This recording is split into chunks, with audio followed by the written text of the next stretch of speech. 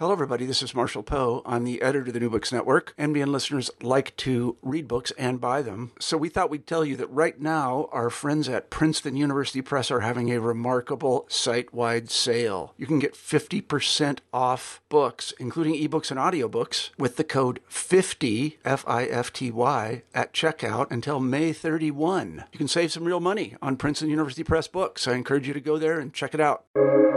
Welcome to the New Books Network.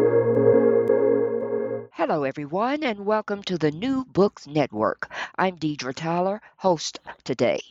Today, we'll be talking with Katherine N. Weininger, author of Gendering the GOP, Intra-Party Politics, and the Republican Women's Representation in Congress. How are you doing today?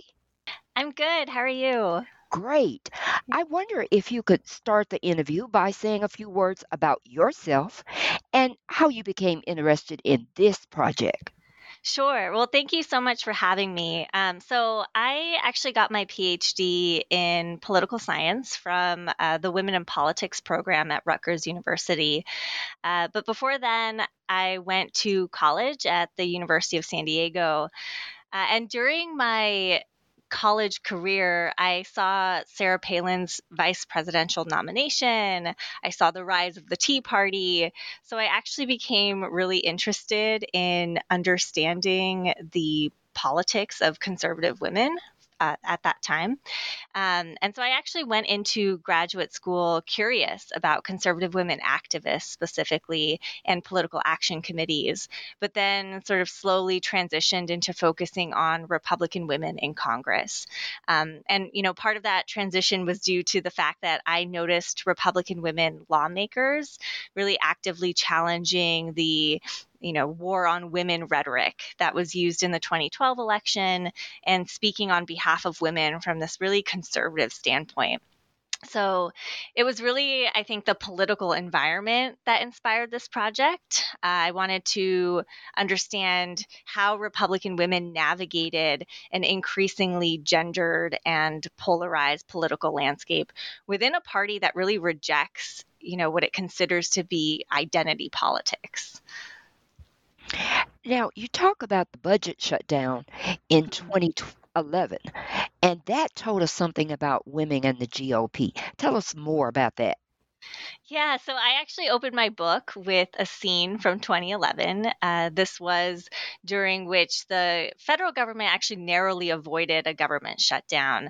At that time, there were really some strong disagreements between House Republicans and Senate Democrats about the federal budget.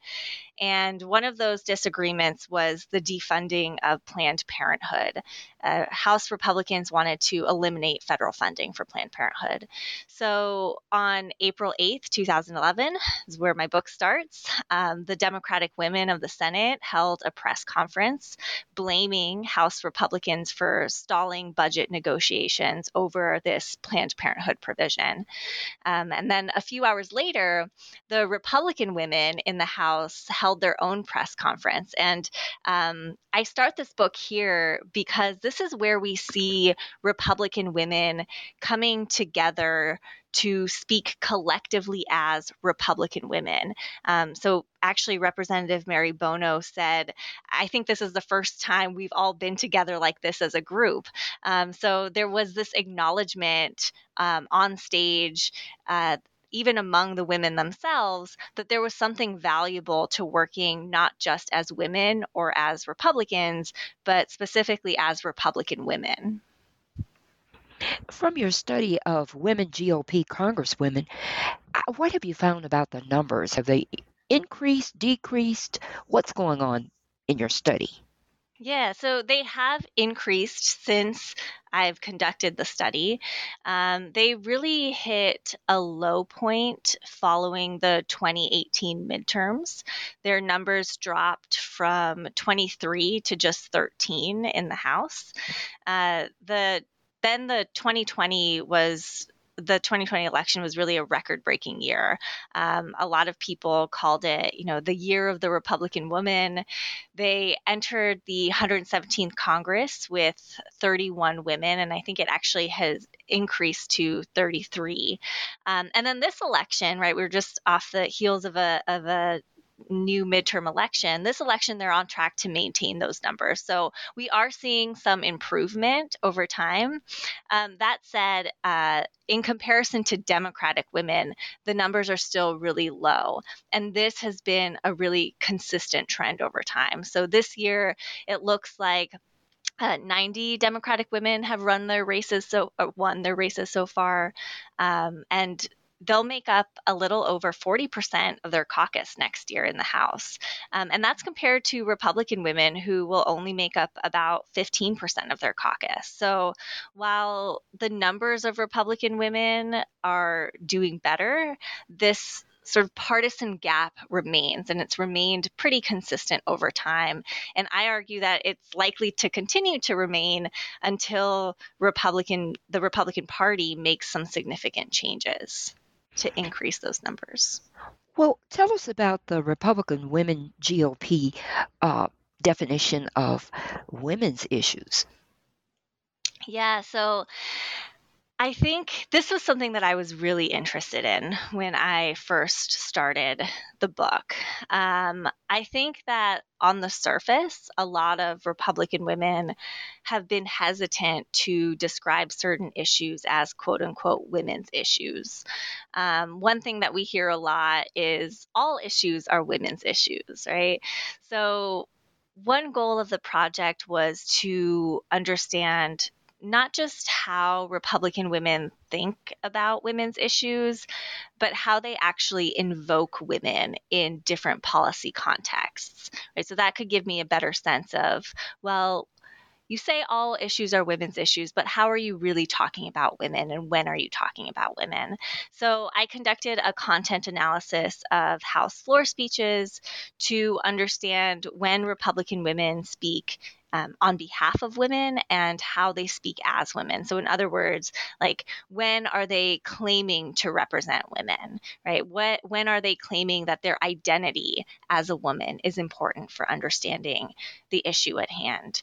And I find that, with a few exceptions, the issues that Republican women tend to talk about most often when they're talking about women do tend to be the issues that scholars have typically thought of as women's issues. So things like abortion, welfare, health, violence against women, those types of issues.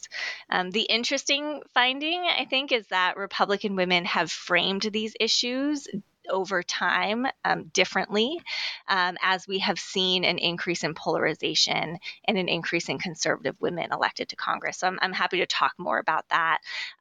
So the framing in issues has changed over time. I also have seen a broader range of issues being discussed in terms of gender. So I've seen increasingly Republican women talking about issues like immigration, gun rights, national security, taxes, etc.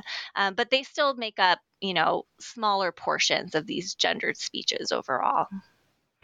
How did you analyze this through a gender lens?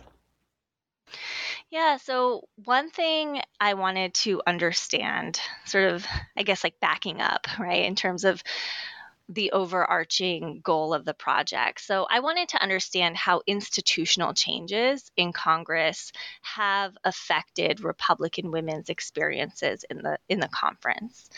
So since the 1990s, just to give you a sense of like what the political context is. Since the 1990s, we've seen an increasing ideological divide between Democratic and Republican women. This is true with Democrats and Republicans in general, right? So women really haven't been an exception to increasing polarization. The second change that we've seen is that we've seen increasingly conservative women elected to Congress. Republican women are more ideologically cohesive, so similar to one another, and they're no longer more moderate than men in their party, which was not always true. They used to be more moderate than the men. but they're not anymore. Third, we have seen an increase in party competition, meaning that Republicans and Democrats both have a pretty good chance of winning control of the government in any given election. And so what that has meant is that there's been a lot more focus today on messaging in Congress than there has been in the past. And then finally, we've seen an increasingly gendered political landscape, right? So we've really seen these big institutional changes in Congress and specifically among Republican women in the House. And so I was curious to understand the gender dynamics of the conference. So that's really how I'm trying to analyze these institutional changes through a gender lens. What are the gender dynamics in the conference? How have those dynamics changed over time, right? So questions like, what is the relationship between women and male party leaders? What leadership positions do Republican women have, if any? Are women pushing party leadership to support women in any way, et cetera? Right. And then, of course, how has this changed over time? So that's sort of my attempt to look at these changes and look at Congress and the Republican conference specifically through this gender lens. In one part of your book, you started out with the 1992, the year of the woman. What were some of the concerning trends at that time? Yeah, so 1992 was the year of the woman. So that means we saw a record number of women elected to Congress. But most of those women were Democratic women. So this is very similar to the 2018 election, right, where we talked about this year of the woman. It's a record-breaking year for women.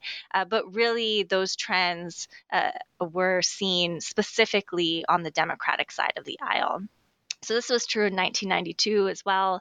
In 1994, we saw a smaller increase in Republican women elected. So some folks called that the year of the Republican woman. We also saw that a lot of those Republican women tended to be more conservative. So that was sort of what was going on 1992, 1994. And since then, what we've seen is that the numbers of Democratic women have pretty steadily increased over time. And Republican women's numbers have remained relatively stagnant. So not much changes since the 1990s. Now, you talk about rhetoric. Tell us about some of the floor speeches and gender.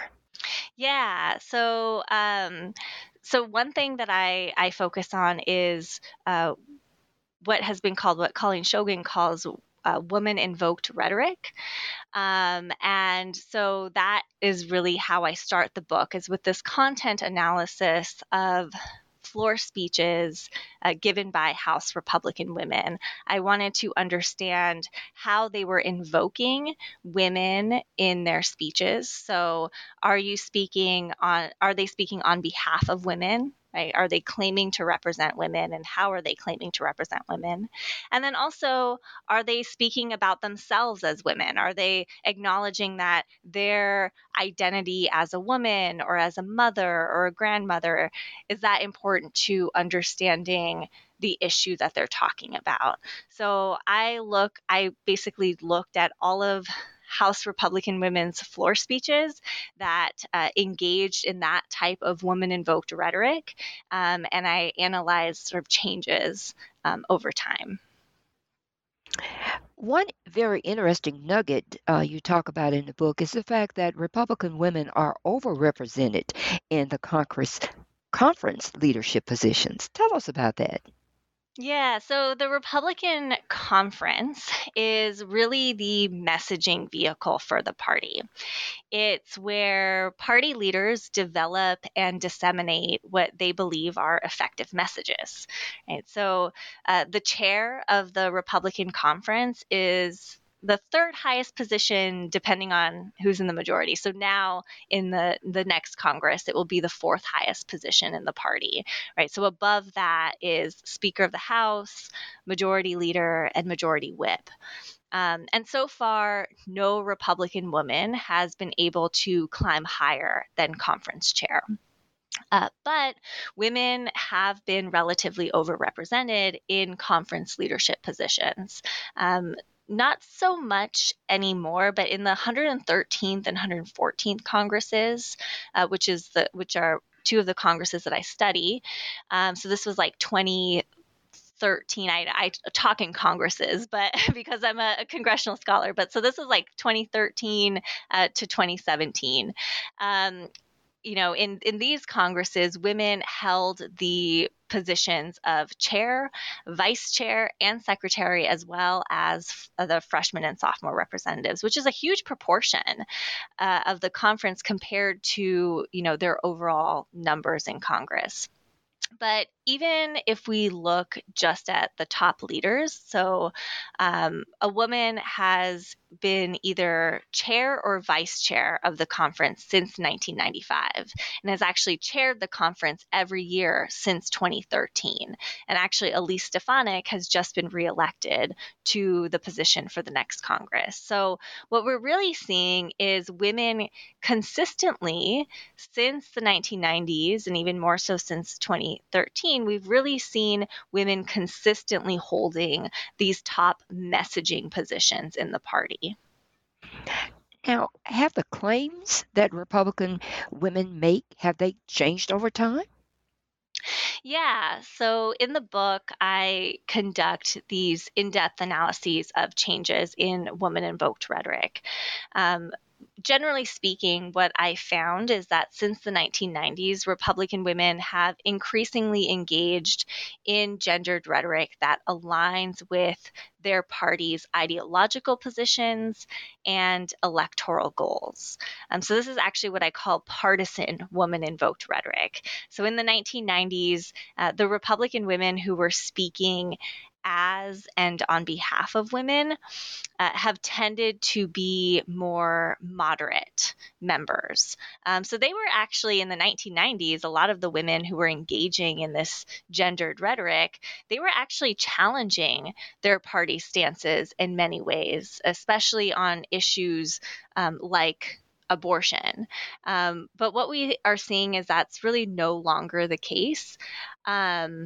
I actually have a couple of examples, right? So we see, for instance, Marge Rakema, a representative from New Jersey, pretty moderate in the 1990s, saying that it's absolutely vital to protect a woman's ability to exercise her constitutional right to an abortion. It's something that we would never hear a Republican woman in Congress say today, right?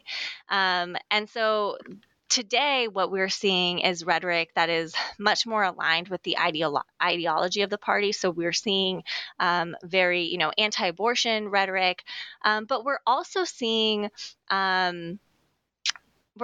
more partisan rhetoric. And what I mean by that is that Republican women have sort of come to acknowledge that their position as women in the party can be beneficial to the party as a whole. So we see, for instance, Representative Diane Black saying, quote, "For all the talk about the supposed war on women, it's Obamacare that's waging a war against female workers." Right? So it's an attempt to defend the party against gendered attacks on the party and trying to flip that script, right? And say, actually, it's the Democrats who are engaging in this war on women. So what I find, again, is that the rhetoric has changed in terms of ideology, but it's also changed in terms of partisanship. It is much more partisan in nature. Tell us about your methodology and your multi-method approach in this book. Yeah, so I compared the rhetoric and the experiences of Republican women in two congressional eras, which I can talk a little bit more about. But so this was the 103rd and 104th Congresses, which is 1993 to 1997. So this is directly following the Year of the Woman. And then that compared to 20 years later in the 113th and 114th Congresses, which is 2013 to 2017. And I conducted, as I have discussed a little bit, I conducted content analyses of House floor speeches to examine how woman-invoked rhetoric has changed over time. So this was sort of a quantitative analysis trying to understand numeric changes over time, as well as more in-depth qualitative analyses of the content of these speeches and how that has changed over time. I also used interviews with women members. These interviews were conducted by the Center for American Women in Politics. They had really great interviews that were conducted in these congresses in the 1990s. I was about 5 years old when those interviews were conducted, so I didn't actually conduct those interviews, but I did conduct some of the interviews in the 114th Congress in 2015 and 2016. So I was able to conduct, I believe, about 24 of those interviews.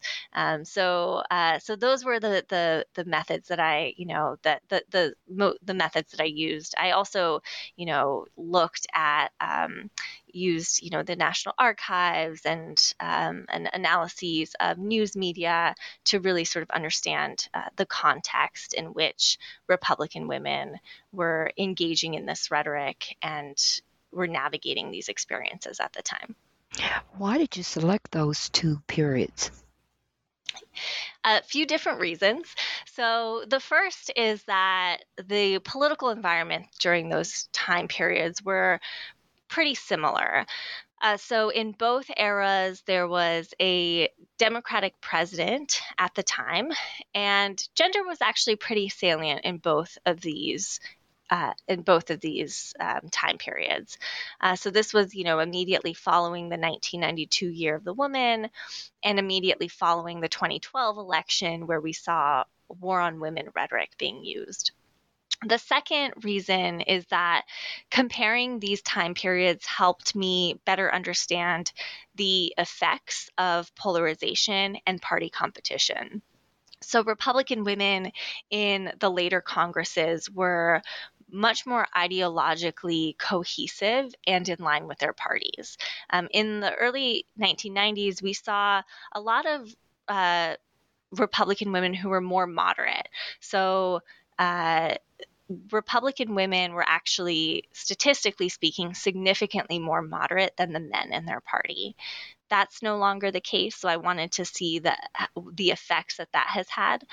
They were also at the time less ideologically cohesive. So even even after the 1994 election, where we saw more conservative women elected, there were these ideological tensions between the women at the time. So, I wanted to sort of see the effects of those ideological changes.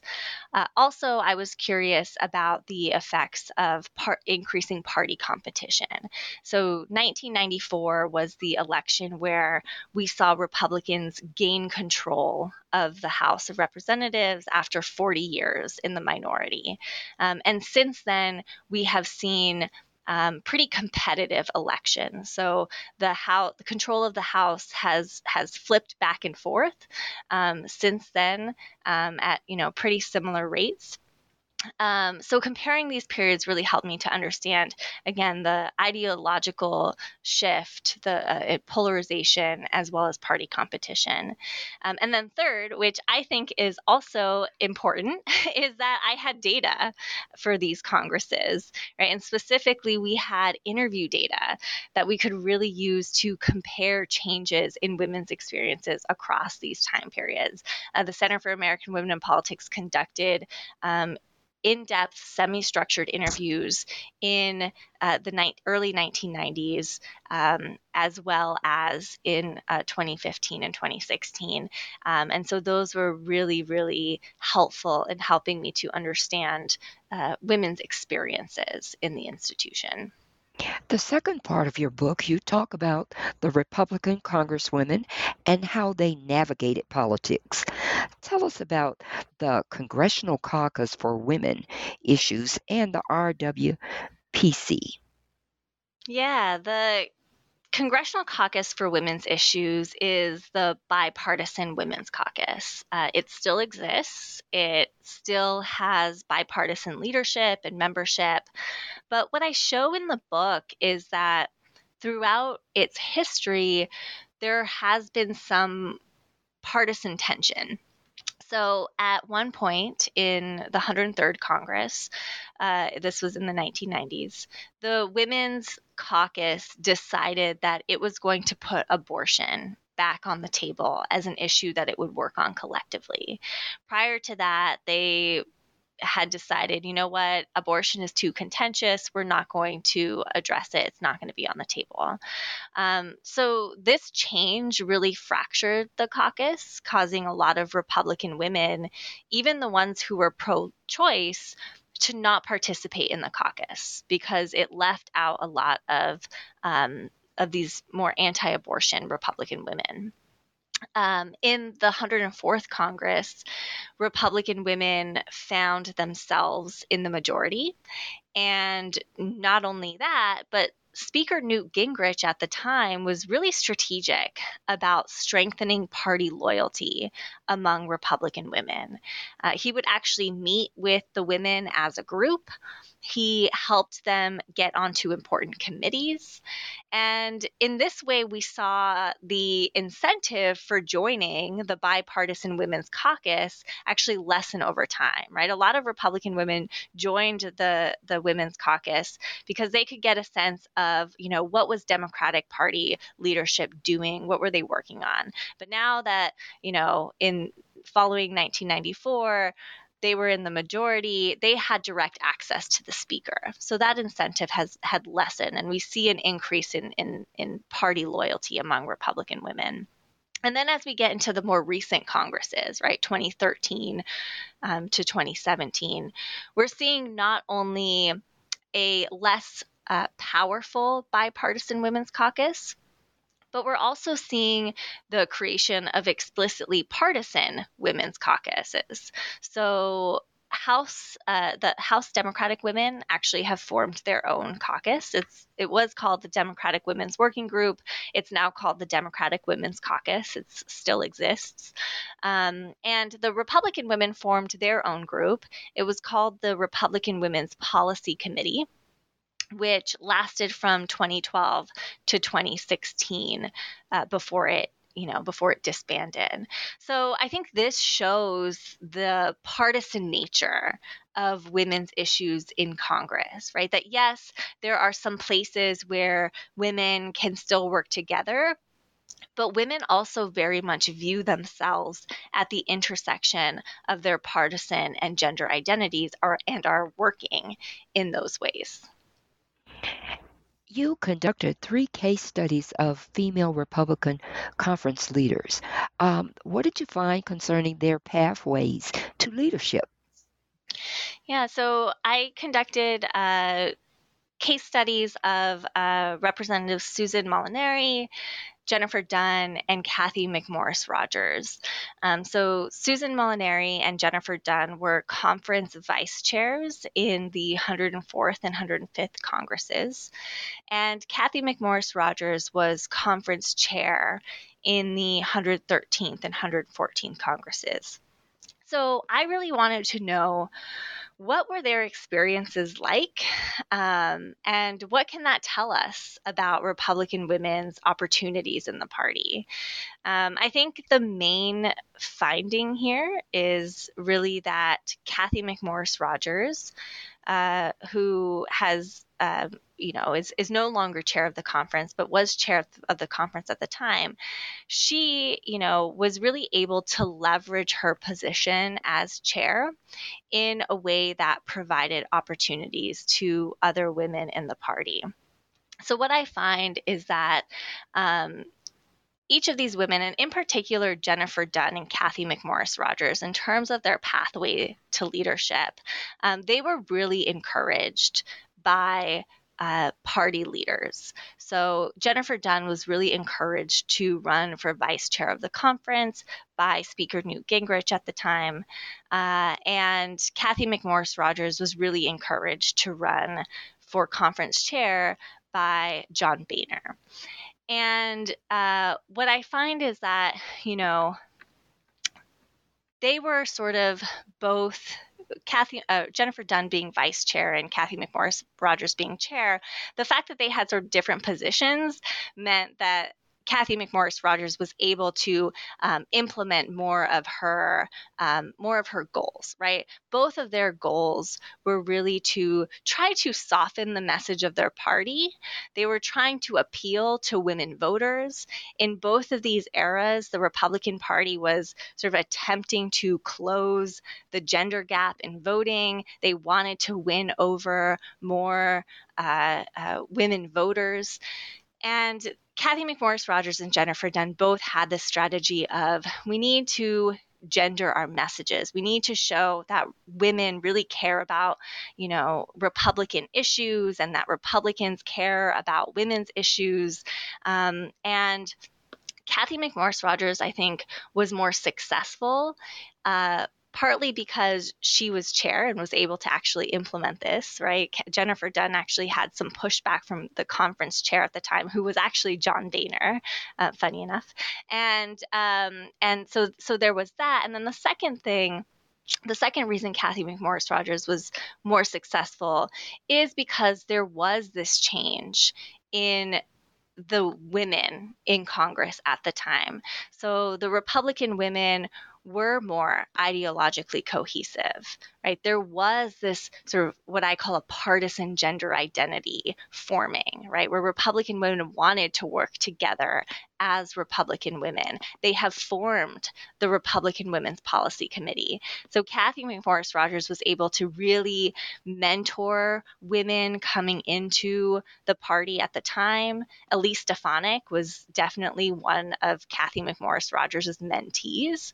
And now she's a very significant figure in getting more Republican women elected. And then she was also able to leverage the Republican Women's Policy Committee to sort of get more women out in front of cameras and actually talking about issues as Republican women. So that's sort of the one of the main points of these case studies was to really understand how conference positions have changed over time and how women in these positions have worked to, make women more visible in the party. Chapter 4. Can you tell us something about the collective action of the Republican women? Yeah, so I find that increasing polarization and competition, right? While I think there are obviously many downsides to that, these have actually helped to create opportunities for collective action among Republican women. In recent years, we've seen Republican women work together as a group to support one another within the institution and recruit and inspire more women to run for office. Because Republican women, as I was saying, are more ideologically less ideologically diverse, and they're more in line with their party than they were in the 1990s. They've actually been able to work together to assert themselves within the party and to remind male party leaders that women's representation can benefit the party as a whole, right? So, we did see, again, for example, the creation of the Republican Women's Policy Committee, which was created when Republican women decided to mobilize around their identity as Republican women. Right? So this is actually what I call a partisan gender identity, that, where women are working not just as partisans and not just as women, but at the intersection of these identities. And the Republican Women's Policy Committee was really a way to bring Republican women together as a force to promote and empower one another, and also to push male party leaders to support women's voices and presence in the party. So I really think of the creation of this caucus as a form of collective action. And this is something that comes from Anna Mahoney's work, looking at the development of women's caucuses in state legislatures, right? So I borrow this idea that forming caucuses is a form of collective action in these institutions.